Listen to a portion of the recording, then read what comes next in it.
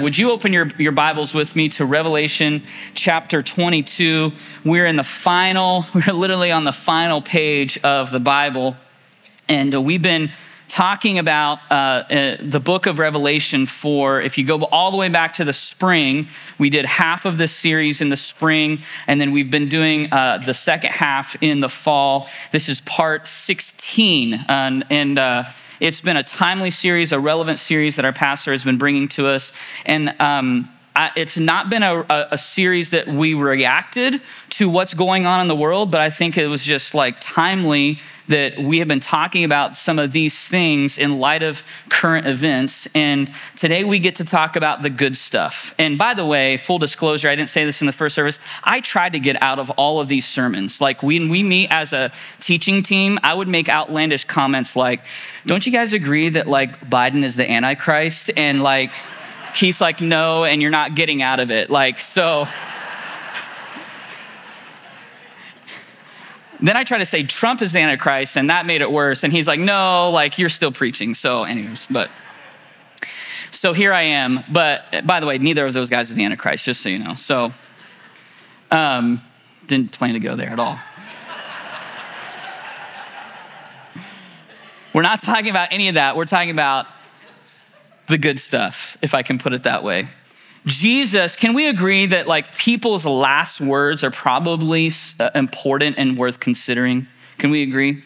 If I had one opportunity to share with my kids or my family or our youth ministry or this church or anyone that I cared for, if I had one final opportunity to tell them something, I would probably try to think of what the most important thing I could share would be. And Jesus, his final words in scripture, I think are worth considering. And I don't know that they're the most important, but I think they are important and they're worth considering. And I would like to pick up our reading in Revelation 22, verse 12.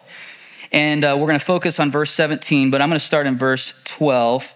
And I'm reading from the ESV version. It says there, "Behold, I am coming soon, bringing my recompense or my reward with me to repay each one for what he has done. I am the Alpha and the Omega, the first and the last, the beginning and the end. Blessed are those who wash their robes so that they may have the right to the tree of life." And by the way, the tree of life was in the Garden of Eden, and now it's in heaven, and it symbolizes eternal life. Anyone who eats of that tree has eternal life without end. And then he says they have a right to that tree of life and that they might enter the city by the gates, speaking of heaven. Outside are the dogs and the sorcerers and the sexually immoral and murderers and idolaters and everyone who loves and practices falsehood. I, Jesus, have sent my angel to testify to you about these things for the churches. I am the root and the descendant of David, the bright morning star. And then the next verse kind of pivots. And it says this, "The Spirit and the bride," speaking of the church, "say, come. And let the one who hears say, come. And let the one who is thirsty come. Let the one who desires take the water of life without price." Or another way to think of it is to take or drink of the water of the life freely. There's no payment required. Just come and partake of what Christ offers. And what he's saying here, this is a metaphor for life of reward, life with peace, life without pain, life without suffering, life with joy, eternal life. And when we, as Christians, think about heaven, our minds may run to those verses that talk about neither will be there be more crying or death or pain, and he will wipe away all the tears from our eyes. We talk about those things, but the reality is we're in the here and now.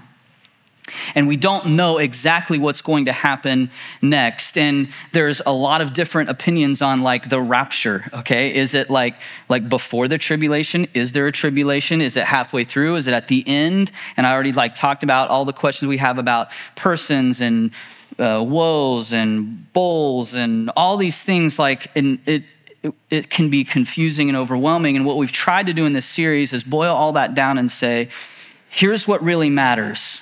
Are we ready for the day of the Lord? And when I use that term or that phrase, the day of the Lord, I'm kind of encompassing all of these events together in the sense that the day of the Lord is the time when evil will be quarantined once and for all. Evil will be put aside once and for all, will no longer affect those who are in Christ. And the reality is we live, even as believers, we live in this broken, fallen world, and there's still consequences, maybe scars we carry from our own sins. Maybe there's things that people have done to us. Maybe there's things going on in the world that weigh on us, and we still live in a fallen, broken world. But there's a day coming where all of that will be over. And then there's a day that Satan will be judged and the scriptures say thrown into the lake of fire. That's literally the verbiage.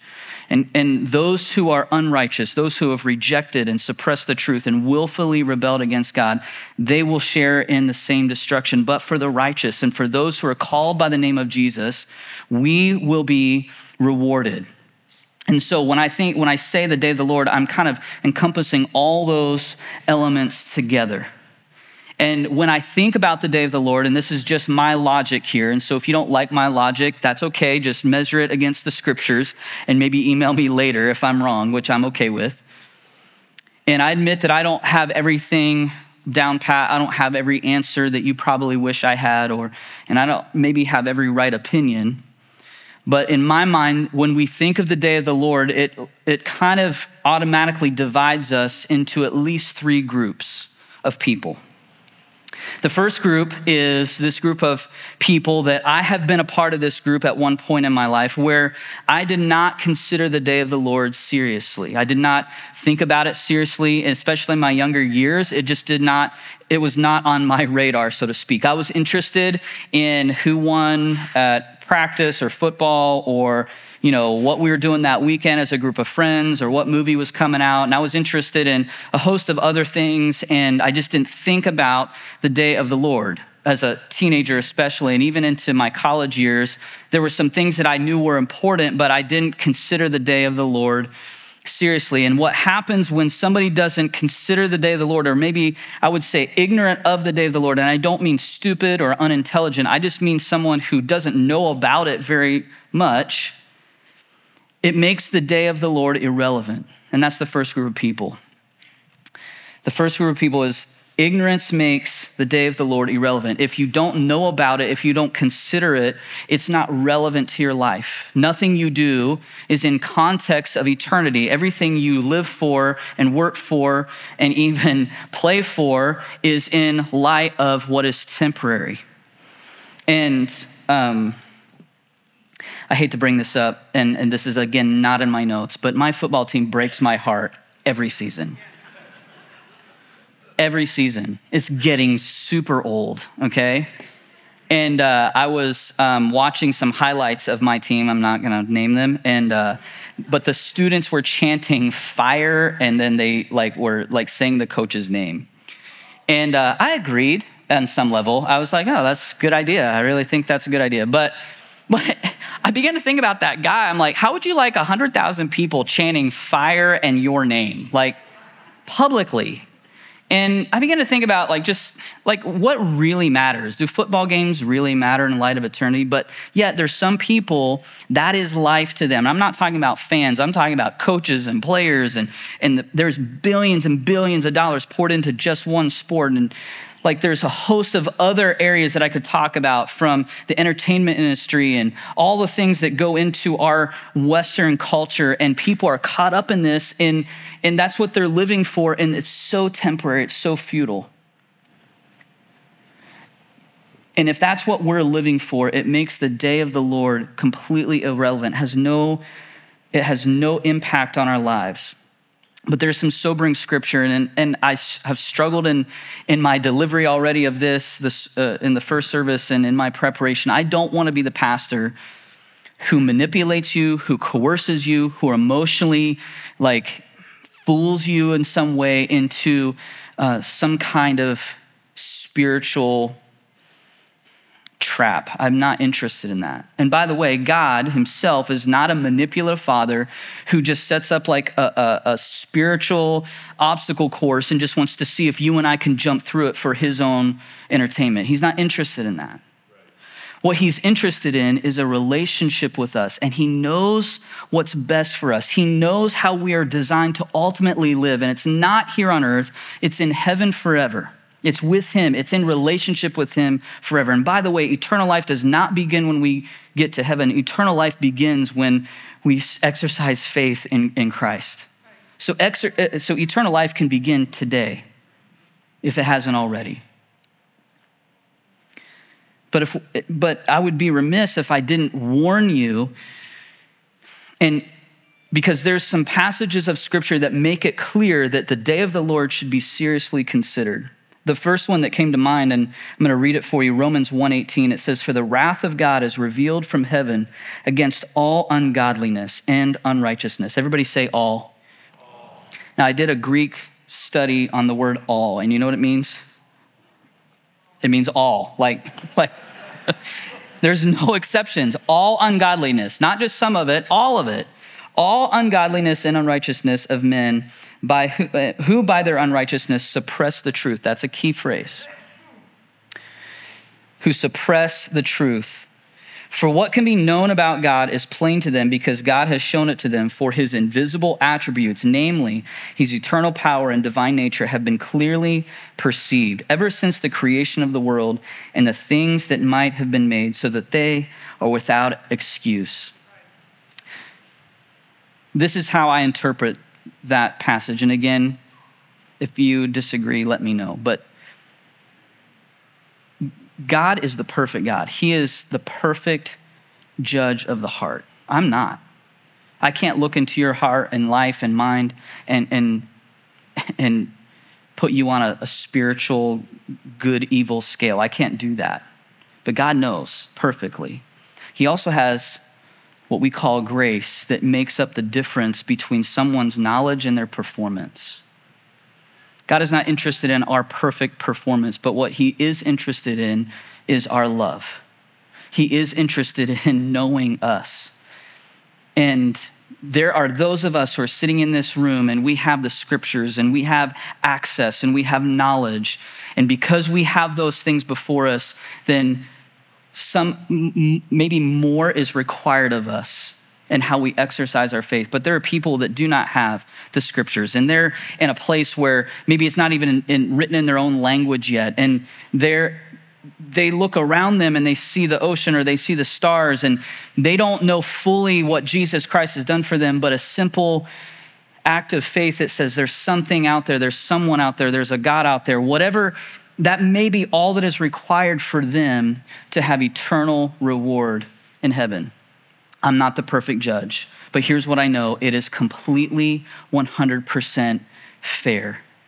And no one is going to stand before God with a legitimate excuse that says, I should be in, but you kept me out.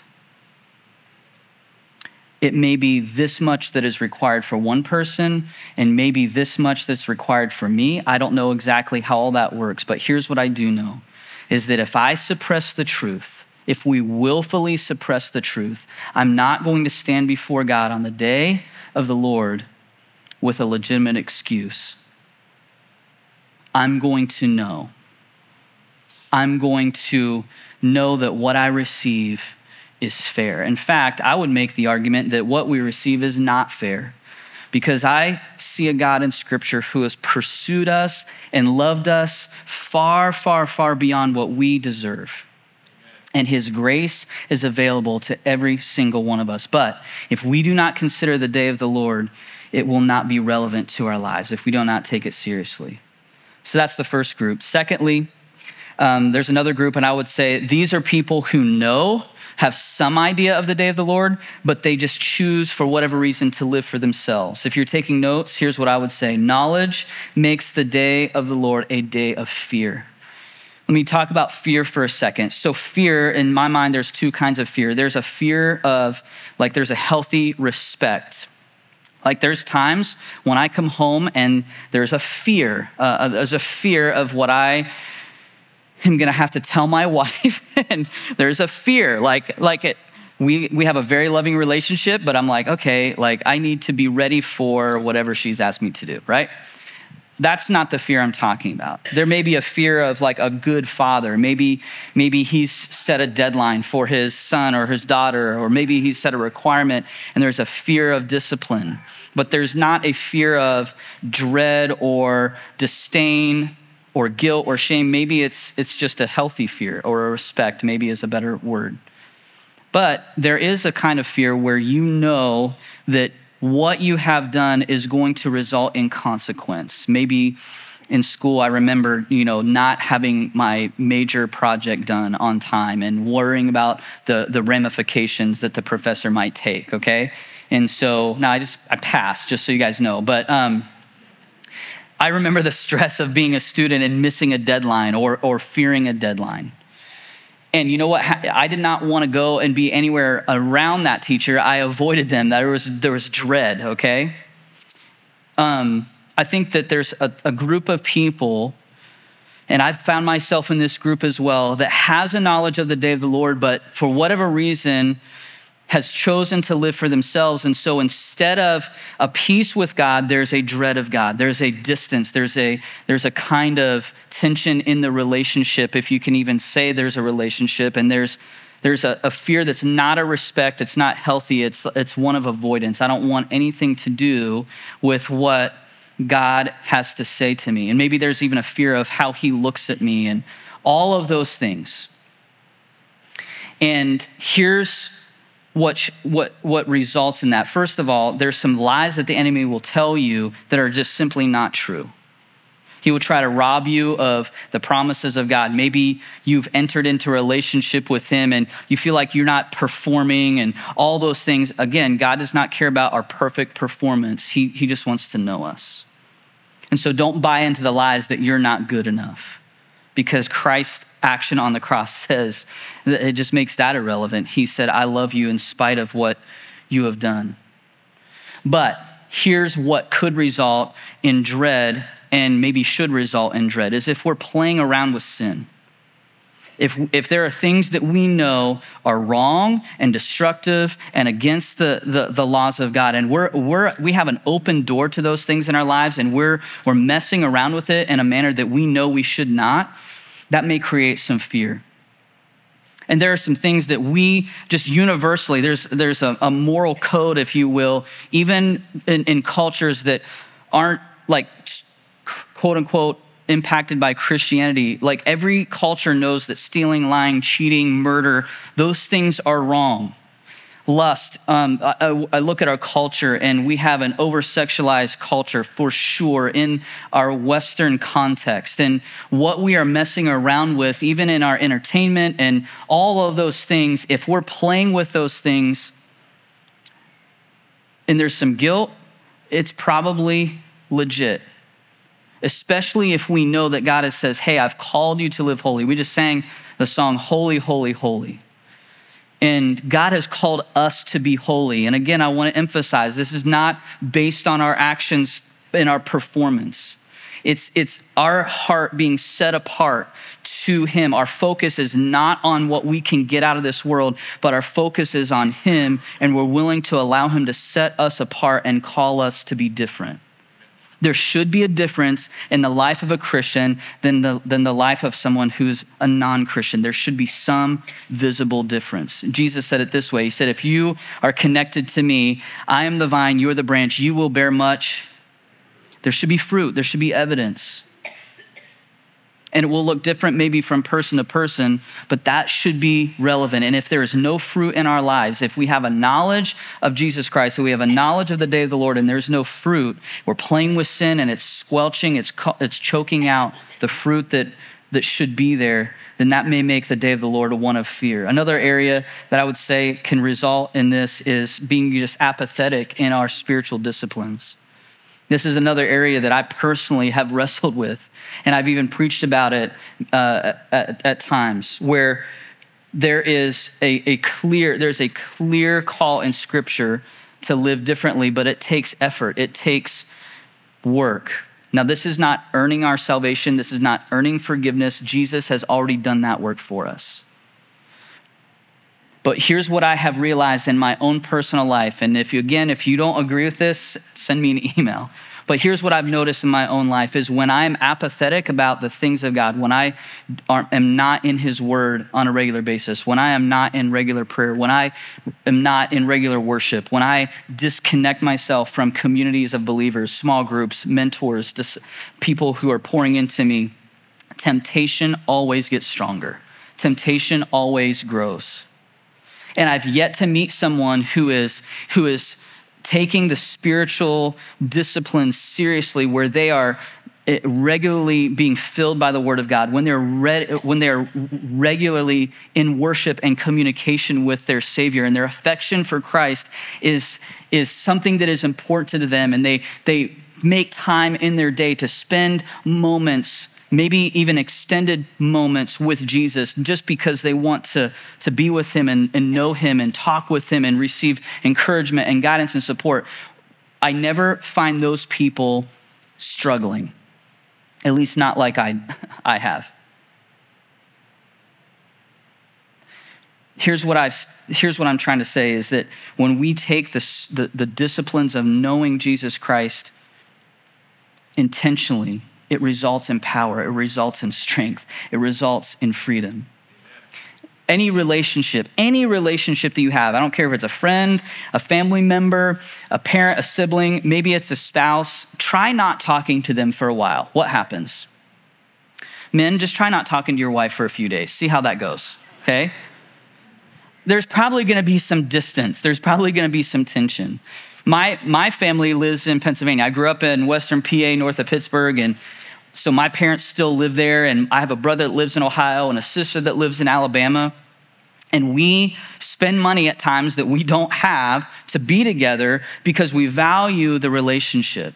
I thank God for FaceTime and phones because it closes the distance. And there will be times when my parents will say, hey, can we FaceTime the kids? We want to see our grandkids. And so we set up times on their birthdays or even just randomly where they can talk and communicate with their grandparents, because we recognize subconsciously that communication always enhances the relationship. Time spent always enhances the relationship. And so if the phrase spiritual disciplines freaks you out and you begin to think legalistic and you say, well, I have to perform or jump through some hoops, and if I don't, God's not gonna be pleased with me, and then the relationship is gonna sour, it's not that. Spend time with them. That's what it is. Spend time with God. Maybe it's in the morning, maybe it's at lunch, maybe it's in the evening. There's really no right, wrong way to do it. It's just that he wants to be with you. Take him with you throughout your day. That's what I'm talking about when I say don't become apathetic in your spiritual disciplines. He wants to know you. Spend time with your Savior. See, if we don't do those things, our love, the way Jesus said it in the first part of Revelation was, your love has become lukewarm. He's like, you're neither hot, you're neither cold, you're lukewarm. And the reaction is, I'll spit you out of my mouth. Anybody tried to drink a lukewarm cup of coffee recently? That's what you want to do. It's just not good. And he's saying hey, I want to know you. I want to be with you. And you just seem to be apathetic about your affection for me is cold. It's lukewarm. It's off. There's not this closeness between us. And if there's not a closeness, if there's not that affection for Christ, if your love has grown cold, then you may have knowledge of the day of the Lord, but it may be a day of fear. And so obviously, I want to be in a place where it is not a day of fear. And so some of you are like, Matt, I thought you said this was the good stuff. It's been pretty negative so far. So when do we get to the good stuff? Okay, here we go. The third group of people, this is how I would describe them. Those who know about the day of the Lord and put their faith in him. This is what it results in. If you're taking notes, faith makes the day of the Lord a day of reward.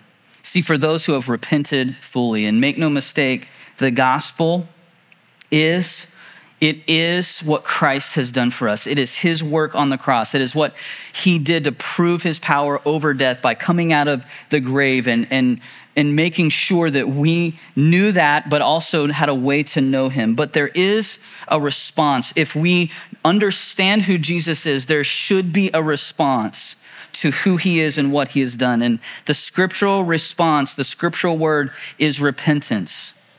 If we believe that Jesus Christ has been raised from the dead, it says that we will be saved. Well, what's the evidence of that belief? Is that our life will take a different direction.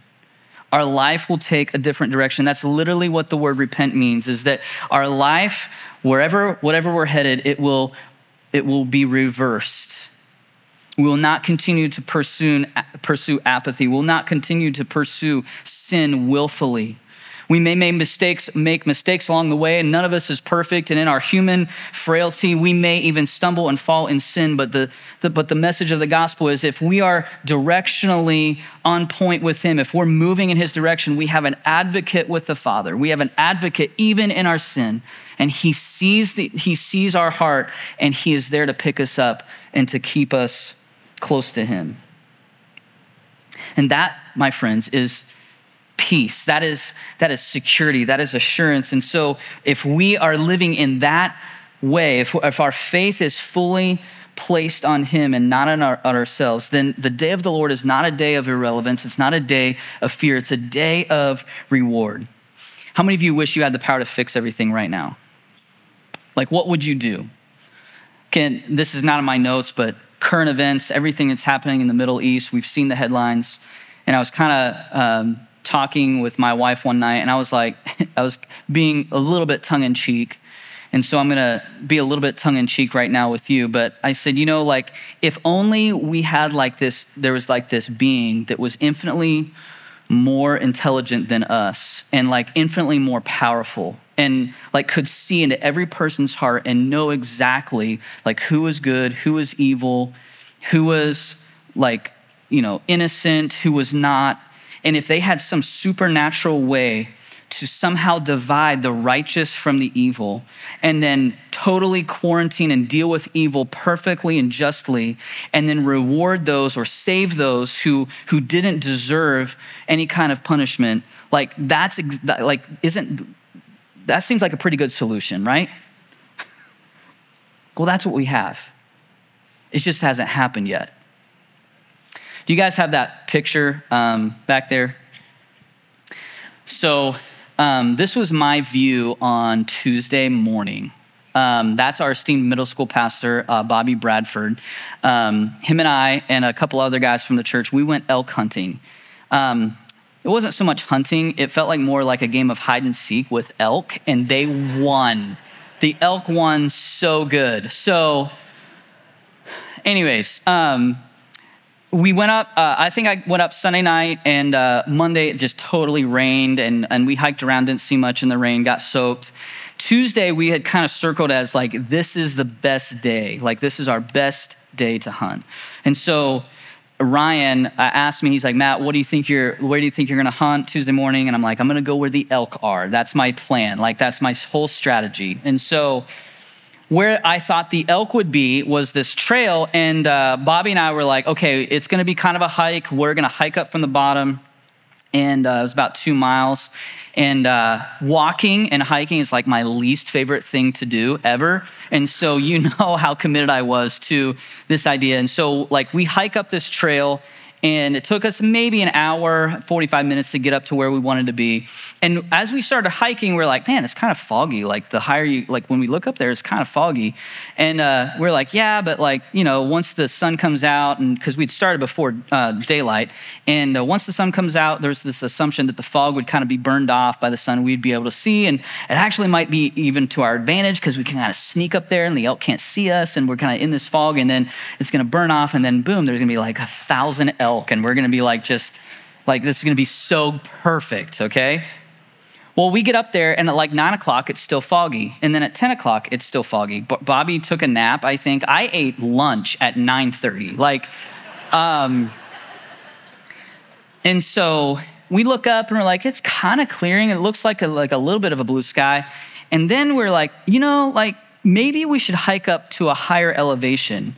And maybe if we just go a little higher, then we'll kind of get above the fog and we'll be able to see a little better. We tried that. It just seemed to get worse, okay? And then we had these radios, and our hunting partners were like, hey, and I'm a little embarrassed, but our code names were Batman and Robin, okay? So I admit we could have come up with something better, but we heard like, hey, Batman and Robin, like, we found this huge elk, like we're gonna go try to get it. And I'm like, where are they? Like, because they were close to where we were, but they were on a different ridge. And we're like, how did they see anything? Because the fog we were in seemed to extend from where we are to like Canada. And so it seemed like fog forever. And it just wasn't working out. Our whole plan was ruined because we couldn't see. In fact, at one point, I said to Bobby, I'm going to walk up this trail and I'm going to count my steps. I'm going to see how far we can see. And I got to step 65 and turned around, and I knew where he was. I could barely make out of shape.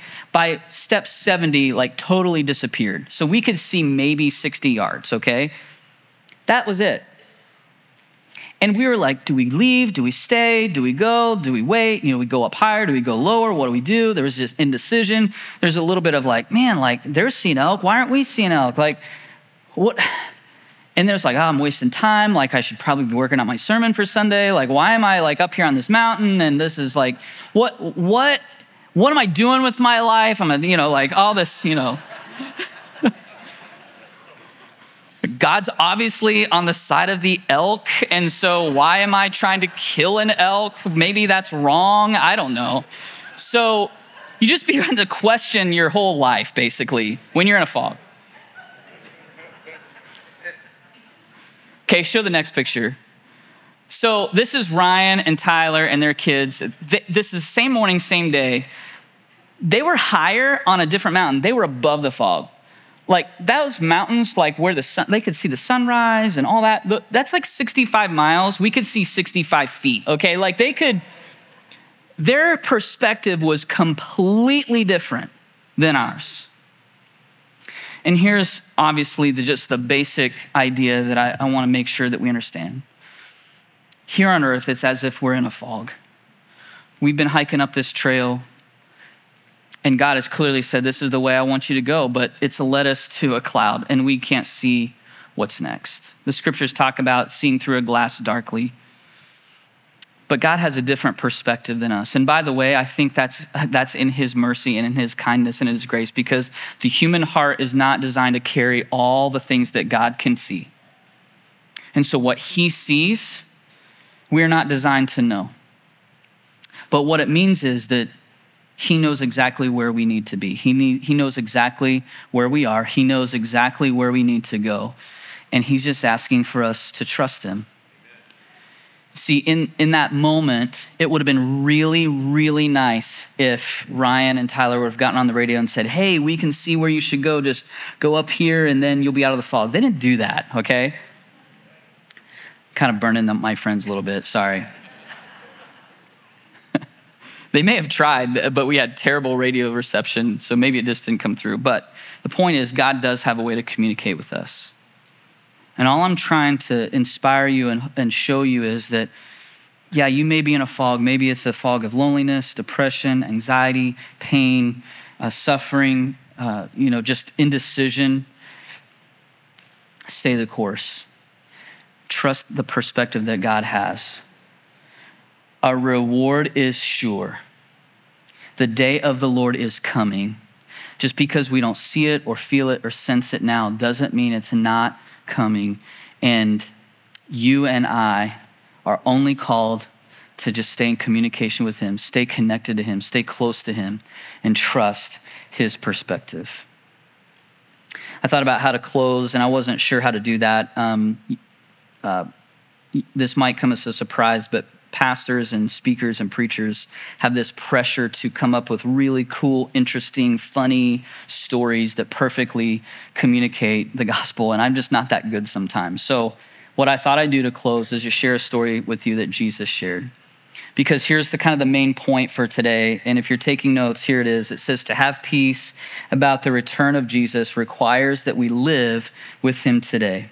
to have peace about the return of Jesus requires that we live with him today.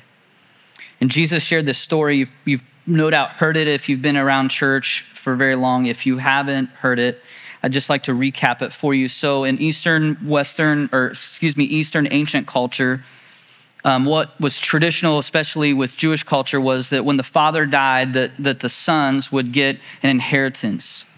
And for whatever reason, this son, and I don't know if this is a true story or a story that Jesus just created to illustrate a point, but he told the story of a son who went to his father and said, you know what, I know that when you die, I'm supposed to receive this money, this inheritance, but I don't want to wait. I want my money now. I want my inheritance now so that I can go do what I want today. And so the father grants his son's request, and the son goes off, and the scriptures describe what he did delicately, but he basically just lived a life of just indulgence, self, pleasure, sin, whatever, and just wasted it. And he comes to this point where he's literally sitting in a place of filth. He's like feeding pigs, and he's starving, and it's just, and he starts to think about home, and he begins to think about what it'd be like to go home. Because he's obviously in the wrong. He's the one who broke the relationship between him and the father, and he's the one who asked for the inheritance, and he took it and squandered it and wasted it. But where he is now is so bad that he's like, man, if I could just go home and I could convince my father not to be a son anymore, but just to be a servant, just to be an employee, a slave, just to be in his house in any level would be better than where I'm at today. And so he kind of gathers his courage. He probably thinks about what he's gonna say to his dad, and he swallows his pride and he starts the journey home. And in verse 20 of Luke 15, this is what it says. And it says, he rose and he came to his father. But while he was still a long way off, his father saw him and felt compassion and ran and embraced him and kissed him. And the son said to him, Father, I have sinned against heaven and before you. I am no longer worthy to be called your son. But the father said to his servants, bring quickly the best robe and put it on him, and bring a ring and put it on his hand, and shoes on his feet, and bring the fattened calf and kill it, and let us eat and celebrate. For this my son was dead, is alive again. He was lost and is found. And they began to celebrate. See, Jesus is coming back to reward us, but what I want to, where we should be living, where I want to live, where I want to be home with him already. I mentioned those three groups of people. If we're already home, if we're already in relationship with Christ, we've already walked that road, and we've already come to the Father, and we said, hey, I know I messed up, but I just want to be where you are. And he's already rewarded us, and he's brought us in, and he's called us by name, and he's given us a new identity and a new purpose and a new way to live.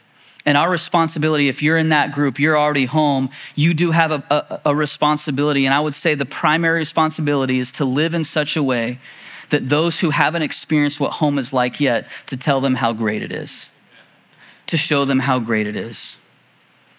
If you're someone who has knowledge about the day of the Lord and you just haven't made it home, you know that there's a home, but you just haven't pulled together yourself yet to take the steps necessary, I want to invite you. God is not angry with you. He's not disappointed in you. There's a lie of the enemy that says, yeah, you messed up. You took the inheritance, you squandered it, you lived for self, you broke his heart. All the things that he might say, and he might even say, you do not deserve the reward of the Father. You should stay where you are. You deserve the loneliness you have, the depression you have. You deserve the divorce. You deserve whatever is wrong in your life, the pain, the suffering, you deserve it. And in some ways, that might actually ring true, because we are the ones who have messed up. We are the ones who walked away. And so when the enemy slides in and says, this is what you deserve, we kind of agree. Do not buy into that. The Father doesn't care. He just wants you to come home. He wants you to come home. And he's saying, hey, I'm coming soon to you, but I need you to come home to me first. because he's coming to deal with rebellion. He's coming to deal with evil. He's coming to deal with wrath. And he's saying, I love you. I'm calling you out. Come home. There's always mercy and grace offered by the Father. It's beyond what we could comprehend, but it's available to every single one of us, no matter what we've done, no matter where we are, it's available. And then if you're sitting here today and you're like, I didn't even know there was a home. I've just been wandering around. This is just totally new to me. The message is the same. The Father is calling. In fact, I would like to read some verses. I have some other notes that I don't have time to share, but the verse that we read in verse 17 says, the bride say, come, let the one who hears come, and let the one who is thirsty come. Let the one who desires take of the water of life without price, or drink of it freely. When I was a high school student, my summer job was roofing. And Western Pennsylvania, 90% humidity. We'd have hot days and sometimes approaching 100 degrees, and we'd be tearing off those shingles. And I remember one time laying a thermometer on the roof, and it was like well over 120 degrees on the roof. It was like burning us through our jeans. Like we had to wear gloves just to keep from getting burned. And I remember just longing for a water break, okay? And when I was a kid, you just drank it right out of the hose. I don't know if that's okay anymore, but we just drank it right out of the hose. And so when there was time for a water break and you're hot and you're thirsty and you've been working hard, there's nothing better. And I remember tipping up that water jug, and I didn't care if I spilled some. I didn't care if it went over my head, down my face, down my chest. It didn't matter, because it was that refreshing. It was that good. And life lived separate from Christ, life lived separate from God, is just not the way any of us were created to live. And it results in spiritual, emotional, relational thirst. And we try to quench that thirst with all the things of this life. And in this country, we are a blessed country where comfort and pleasure is literally at our fingertips, sometimes right through the screen and in our pocket. And we have the ability to satisfy those appetites really quickly and really easily, but they leave us wanting. And what Christ offers is a living water that, in his words to the woman at the well, you will never thirst again. It's fully satisfying. And so my plea to you is, if you didn't know that existed, it does. And it's found in Jesus Christ alone. And if you have questions, we'd love to talk with you about how to enter in, to come and to drink freely of what he offers. And if you're sitting here today and you've experienced that, help us out. Show others what that means. Show others how to access it. That's what we're here for. We're in a fog, but he has the perspective. We want to live our lives in faith, not fearing the day of the Lord. It's not a day of irrelevance, but we're going to live with anticipation, because it will be a day of reward. Amen.